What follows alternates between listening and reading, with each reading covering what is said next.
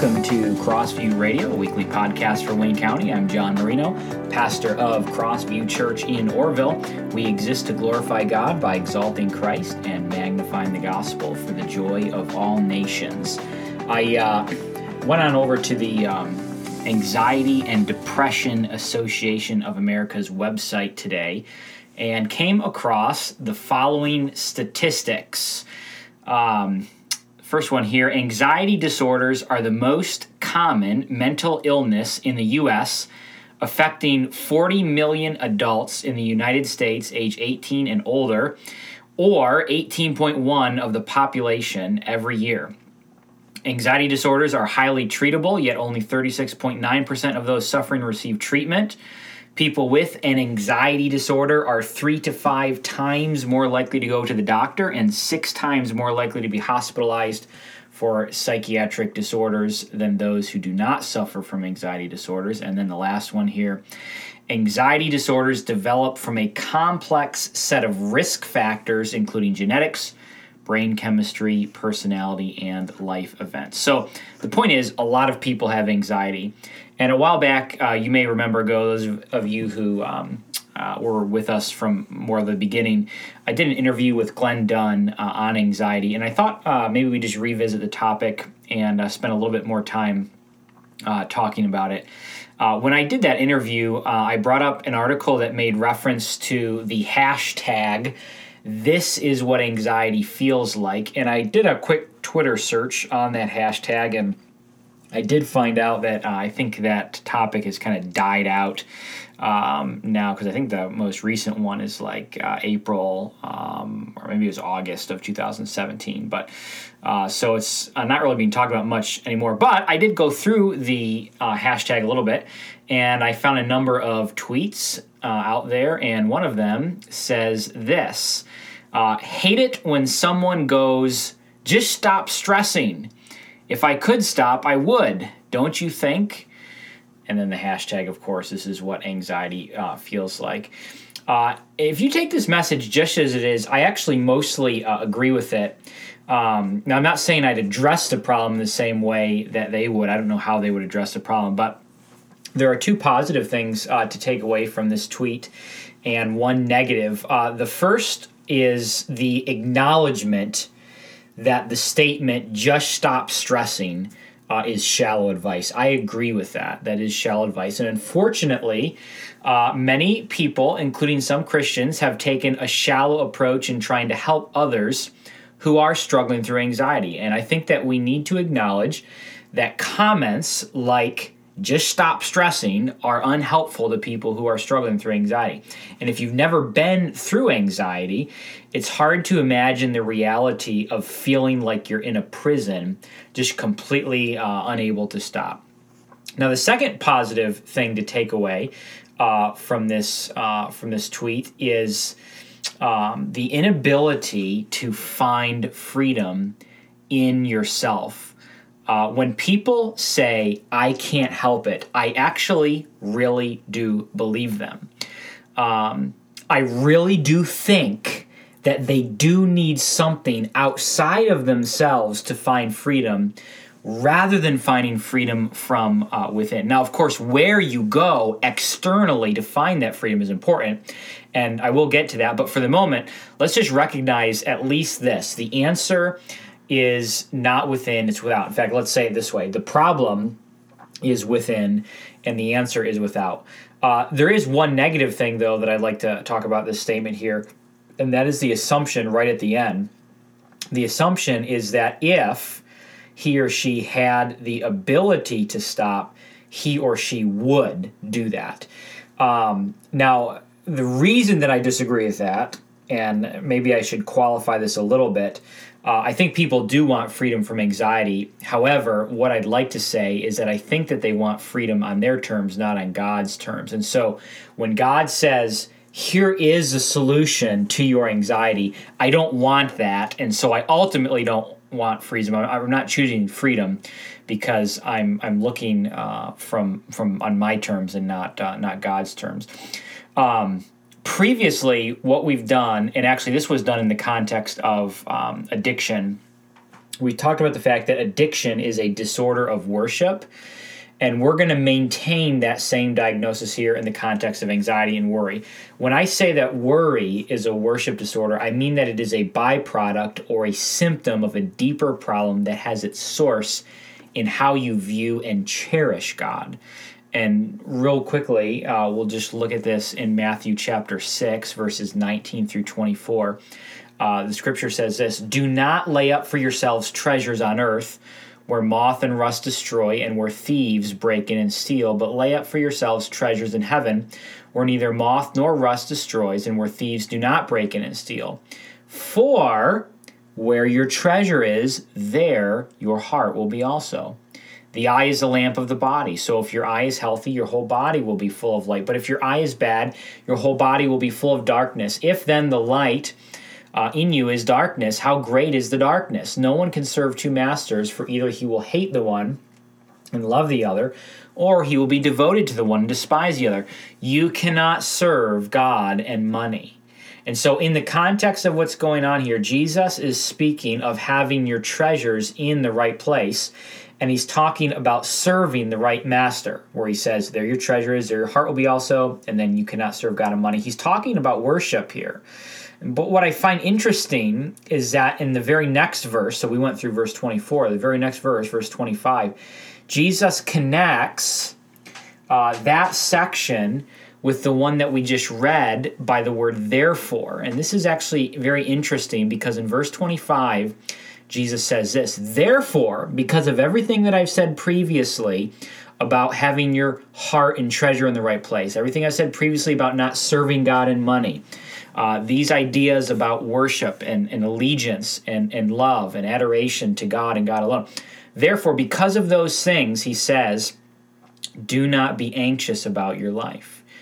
For what you will eat, do not be anxious about your life, what you will eat or what you will drink, nor about your body, what you will put on. Is not life more than food, and the body more than clothing?" The "therefore don't be anxious" statement stems from the skewed worship priorities in verses 19 through 24. What he does then is exhorts us not to worry about food and clothing. In other words, anxiety is not only a disorder of worship, it is also a sin. In fact, I would say that it is a sin because it is first a worship disorder. Anxiety stems from the fact that I don't trust and worship God as I ought. Let's say, for example, you're operating out of a tight budget, comes to the end of the month, you think you're going to make it by until your next paycheck, but you need to go out and get groceries first, or else your family's not going to have anything to eat. So you're on your way to the store, your car breaks down, and you find out it's going to cost you $1,000 to fix the problem. There's not enough money in your account to buy the groceries and pay for the car repair. If you buy the groceries, you're not going to be able to work, or to get, well, you're not going to be able to get to work. Because you have a broken car, and so you can't keep making money. And so you're in this bind, and you start to become anxious. Or let's paint a different picture. Let's say you're at college, and you're writing a term paper. And let's say it's an important paper, and you've always done well, but you want to do really well. Even though perhaps your parents maybe have always supported you, you kind of have felt this compulsion, maybe recently or maybe growing up, this compulsion to just impress them and to show them that you're not just an average person, but that you're better than average. It's stressed you out. It's stressing you out now. And so the night before the paper is due, you're not eating well, you're moody, you pull an all-nighter, you're anxious. You want to impress, but you're not sure that you'll be successful. You want people to see you as somebody. In both of these scenarios, we have replaced a worship of God with a worship of something else.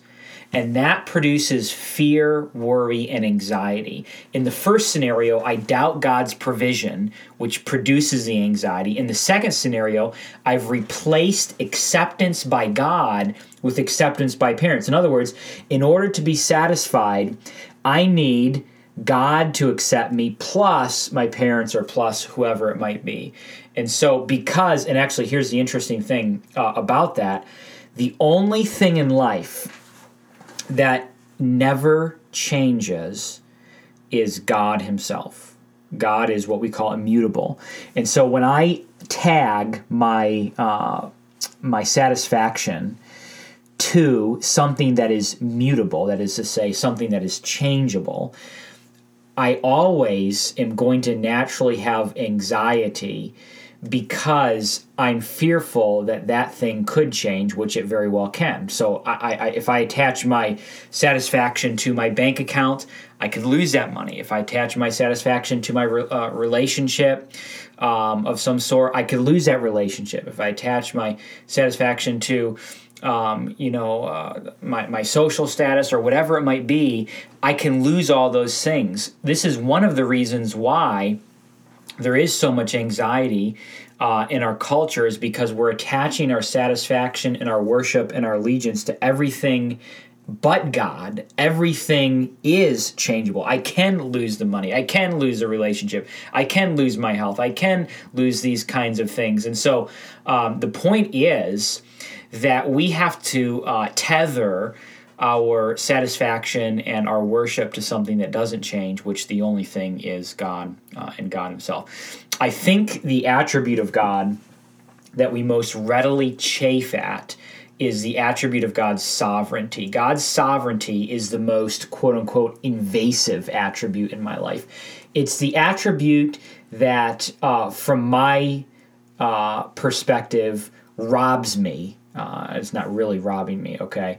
But it robs me of my ability to run my own life as I see fit. God's sovereignty interferes with that, and that's why I chafe at his sovereignty so much.